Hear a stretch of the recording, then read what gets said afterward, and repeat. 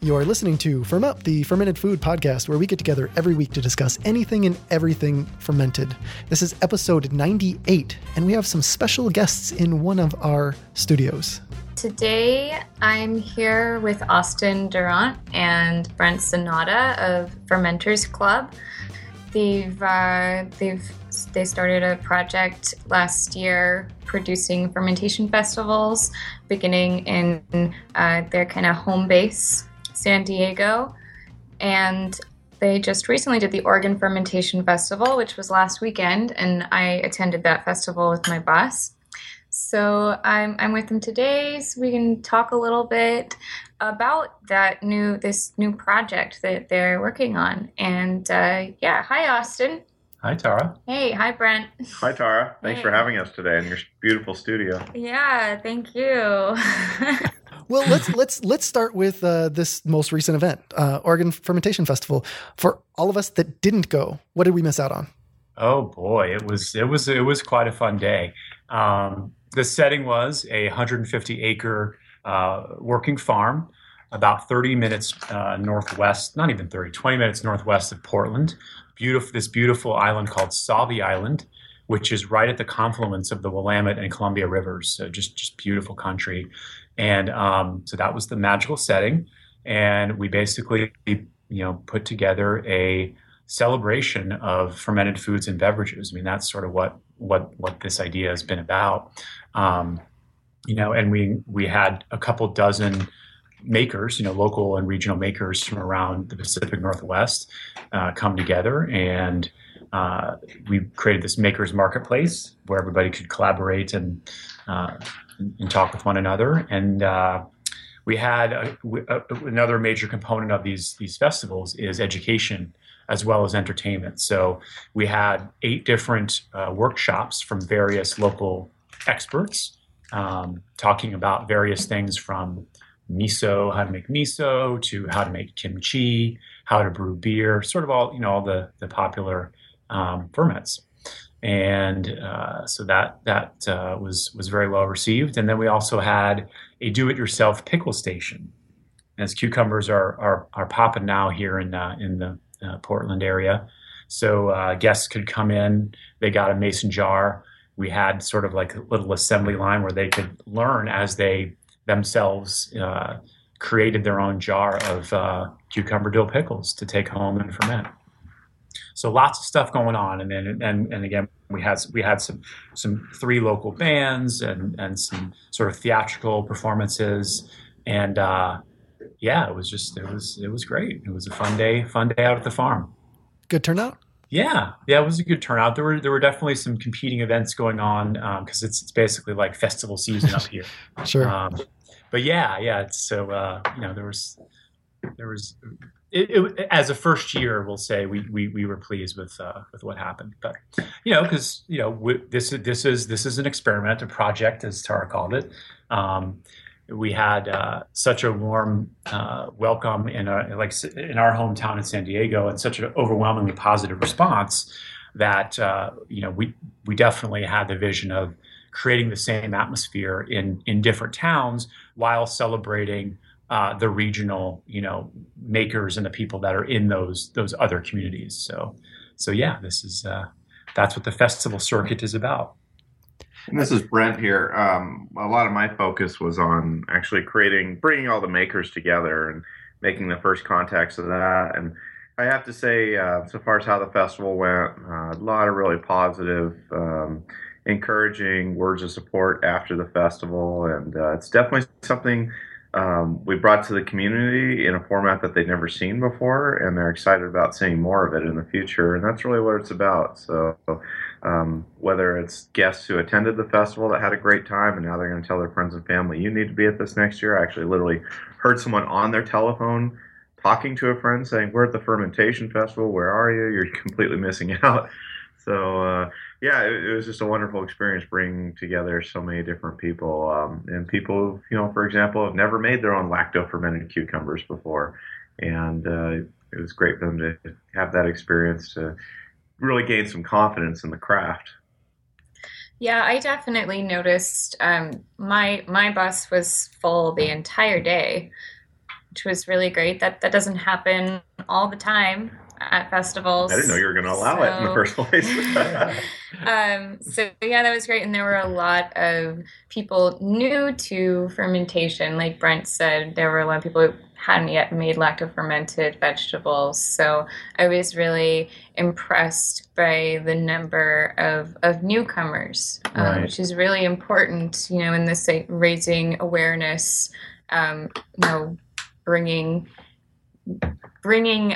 ferments further and wider, making this education a lot more accessible. So it's a great thing. Yeah. And that is our target audience. I mean, Tara's totally picking up on it. And when we do, for example, our community outreach to let them know about our events, whether it be a festival or workshop, our target audience is that neophyte or someone who's interested in learning more about fermented foods in general or how to make a specific fermented food. And it's great to just get them in the culture.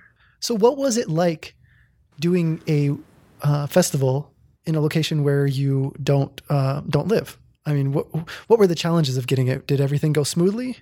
I mean, shockingly, yeah. I got here on the ground about 5 weeks actually in advance of the festival. Obviously, I was planning a lot of the festival months in advance of that from a different location.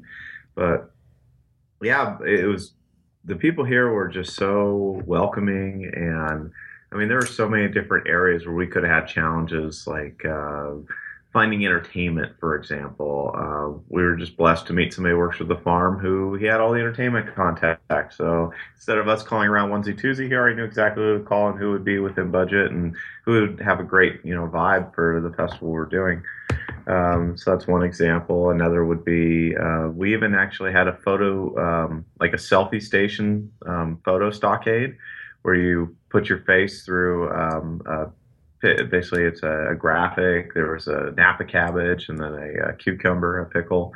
So, Nice. and that was actually provided by a vendor that contacted us last minute that wanted to spread the word about their green energy project they were doing, and they offered that up. So, I mean, all these things that we'd wanted to do, all these folks in the community made it so much easier. So I really can't say enough about the support. All the people who worked with during the process, whether it be Don Kruger of Kruger's Farm and his family, or all our different makers. Pitch Dark Chocolate did a TV spot with us on Fox 11, so did Organic Tonic, Dave and Allie. They're a father and daughter team. So we really met some just wonderful people, the type of people, you'd like to have over for dinner every night at your place. So that's probably been the biggest blessing of it all. Did you choose Oregon for any specific reason?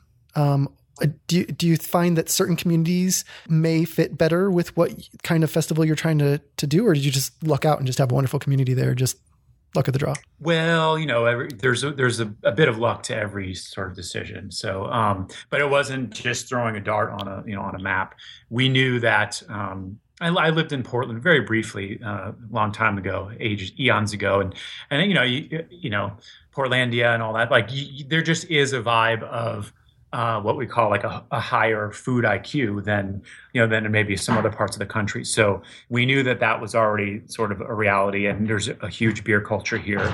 So we took an educated guess that it would be a good, and it's just a nice sizable West Coast city. So that sort of was our rough criteria. And then when we sort of put the feelers out and started seeing like a really positive response for people wanting to either be involved or to attend, like that solidified our decision to have it in the area. Now, I'm kind of curious because you've been on the show before, Austin, and everyone should go back and listen to that episode, and I'll put that in the show notes. You've gone from teaching a lot of workshops, doing a lot of events, to then now expanding to this. And maybe some listeners are like, "Oh my gosh, I would love to start doing some fermentation festivals in my area that maybe you are not going to venture into."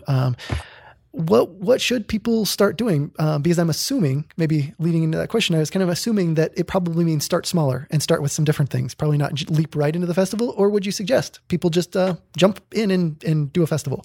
Ooh, yeah. I would say that, it's a very large amount of work. I mean, there's so many elements that need to be taken care of and layered in.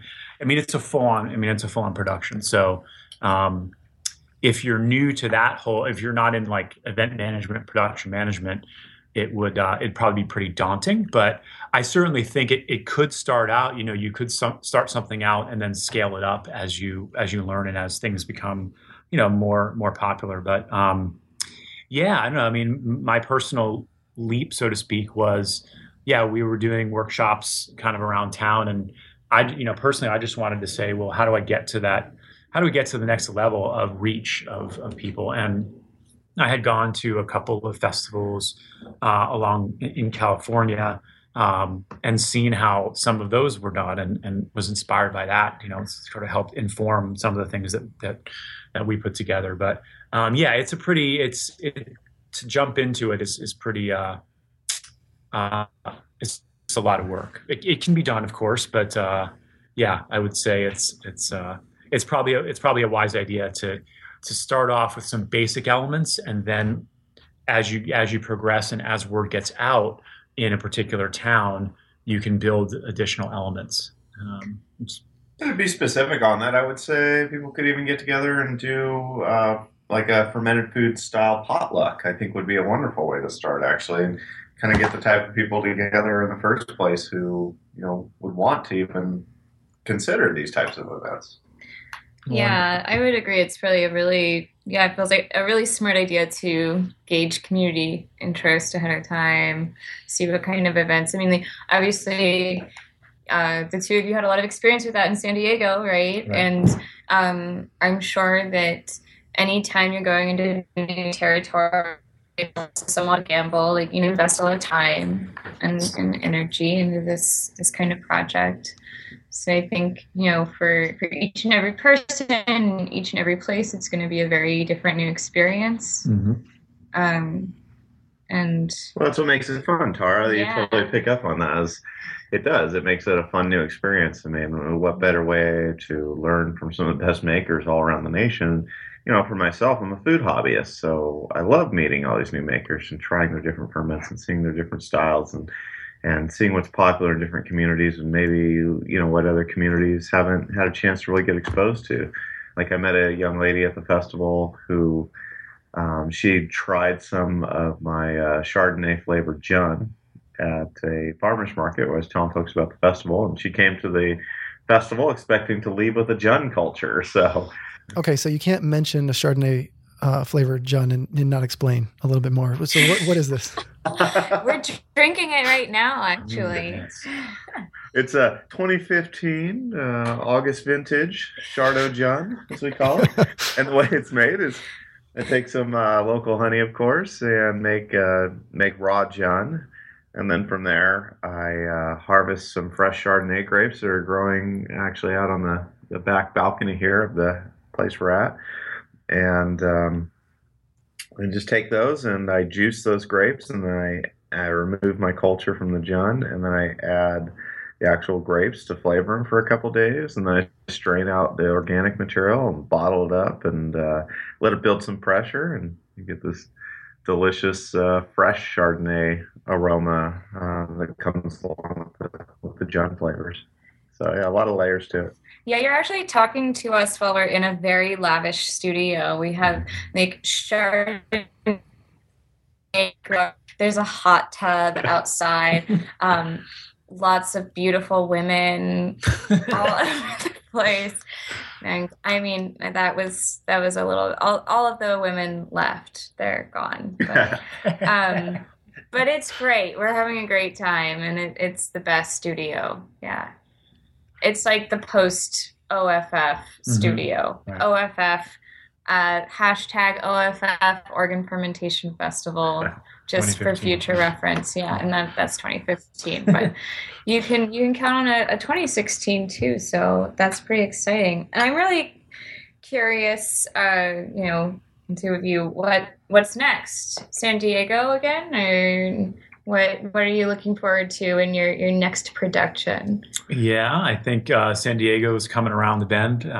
We had a picture perfect day there this year is February 1st. So the next festival will be January 31st, 2016, and that's in Encinitas, which is a lovely little beach town just north of the city of San Diego. Beautiful farm there. And we're looking to take what we learned from here in Oregon. And like you said, it's all about creating a multi-sensory, multi-dimensional experience for people. So we had some really great makers. We had some really great speakers. So we're going to keep that, and of course, add in some new things like the musical things and all the things that were sort of people really dig. So that's that. And then I don't know, we're contemplating additional cities. Are you considering anywhere beyond the West Coast? It's funny you mentioned that. You're a very perceptive interviewer there, Brandon. I mean, there's potential. The Middle Tennessee area is pretty appealing. Nashville, and not to name any names, but the most major metropolitan area in the nation doesn't have a proper fermentation festival as of yet. So you mean on the West Coast? Oh, that's right. In the most major, the biggest. That's right. City of the United States.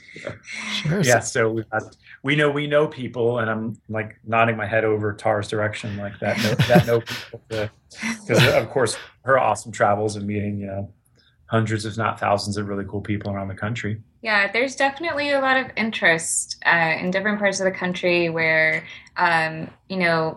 people are living, like the fermenters are living very busy lives to keep up and have a hard time, just to gather the infrastructure to actually put a festival together, find a great location, and just the entire production of it. I mean, that's such a huge part of the know-how, making it happen.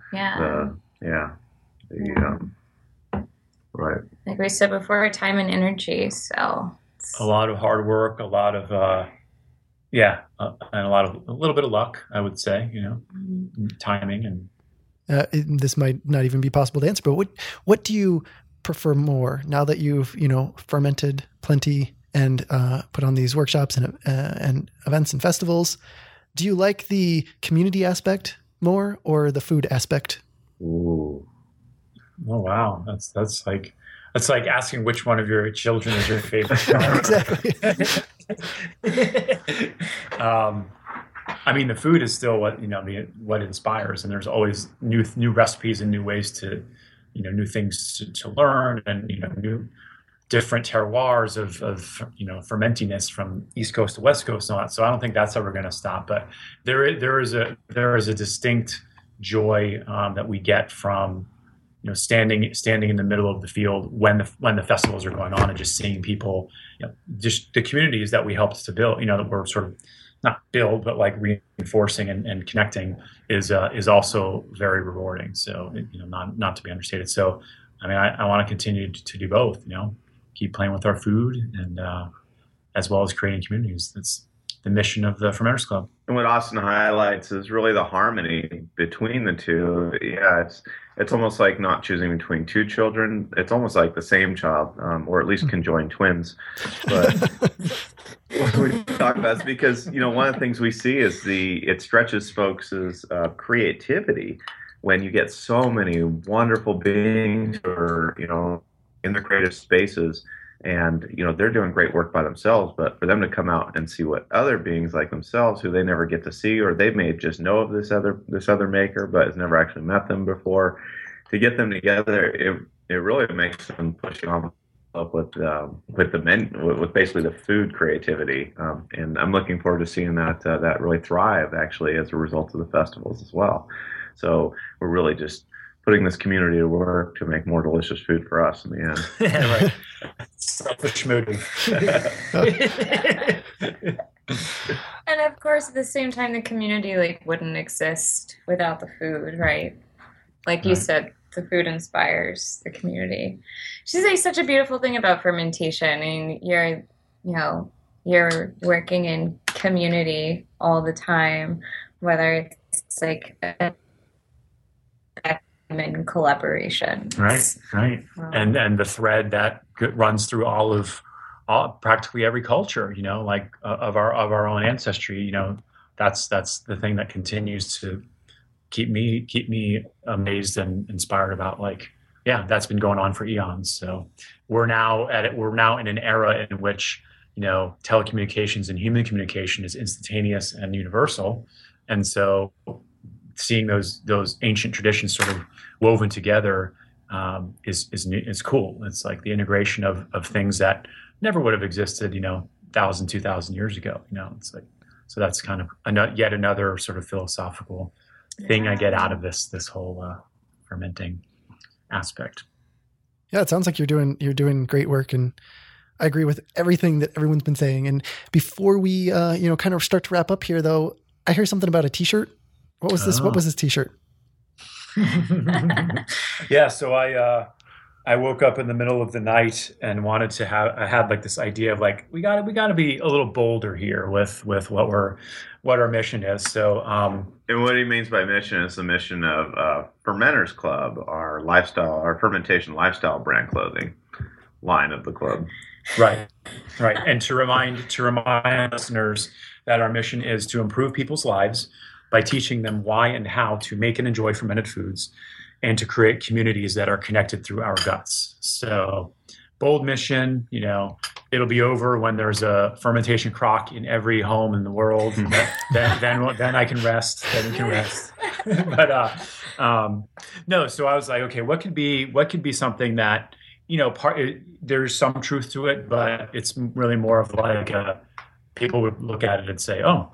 So the tagline of the shirt is fermented food saves lives, and it's a picture of intersecting cucumber pickles that sort of make like the Red Cross plus, and then there's a life ring around it. And so when I woke up, I was like, okay, I can visualize this, but I'm not an artist. So who do I know? Oh my God. And of course, Tara was the first person I thought of. So I commissioned Tara I told her my idea, and and Tara is somebody that would have said like, oh, that's stupid, Austin, but she didn't. And she's like, let me work on it.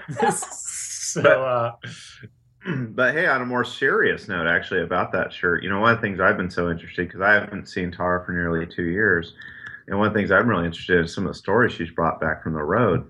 So, Tara, I'm just kind of curious, people that you've met along the way who might have serious ailments, that they've actually found relief through fermented foods. Have you met folks like that? Are they stories you can get off the top of your head? Is there like a short story you could give us about I've definitely met a handful of people who, believe that fermented foods have completely steered them or their families in a direction towards major health improvement, especially in the Midwest. I feel like I met a lot of people who had gut ailments, and fermented foods really helped with their autoimmune deficiencies. Or even, I guess, I have friends in New York too who were really, fermented foods. Met a lot, yeah. A lot of people have been converted who are even working in fermentation now, doing a lot of fermentation education because they're like, this saved me. Like, I have fermented foods to thank for my health, for my well-being. So,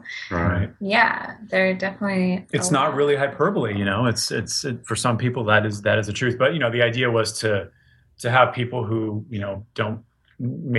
aren't aware of fermented foods, like kind of do a double take and maybe start a conversation. Like, well, what do you mean? And what are fermented foods? So that was the idea, is to be a little bit bold, a little bit provocative, and continue on with the mission. So I don't know if you saw we send you a pic over the interwebs there, Brandon.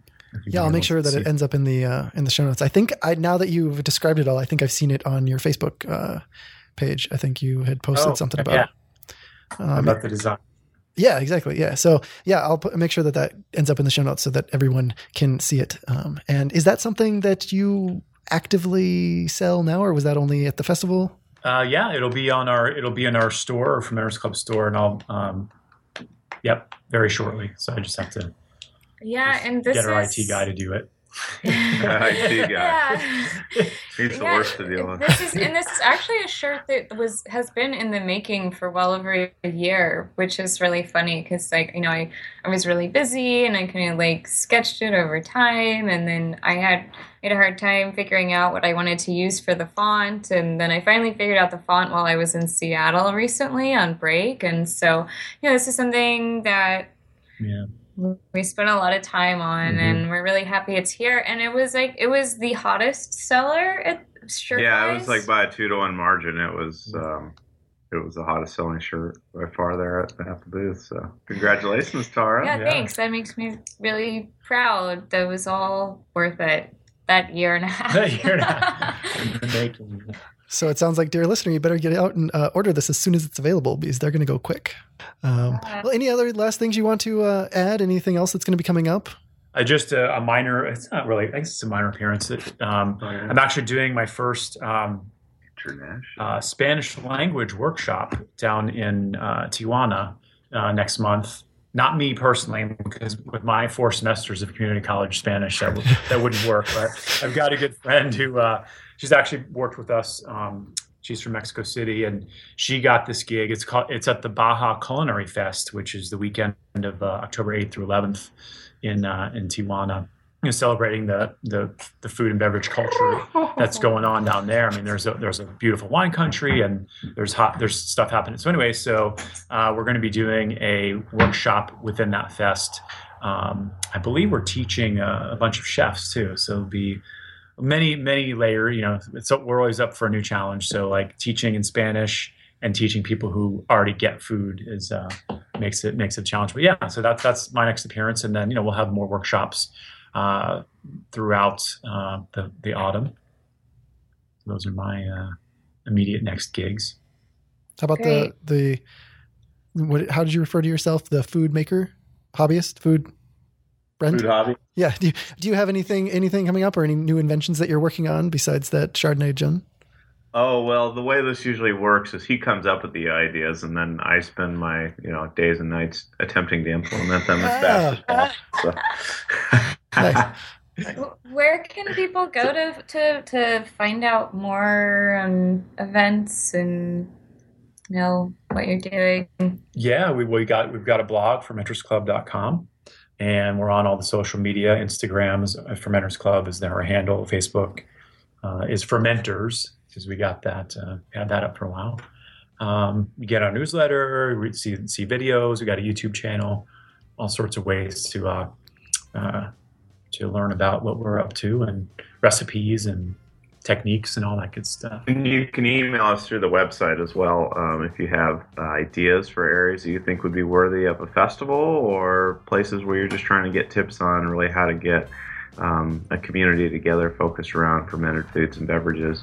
You can always reach out to us with those ideas. Our experience, I think, is really valuable to anybody who's thinking in that way. Yeah. Yeah, and all those things will be in the show note too. And thanks for everything that you're doing for the fermentation space.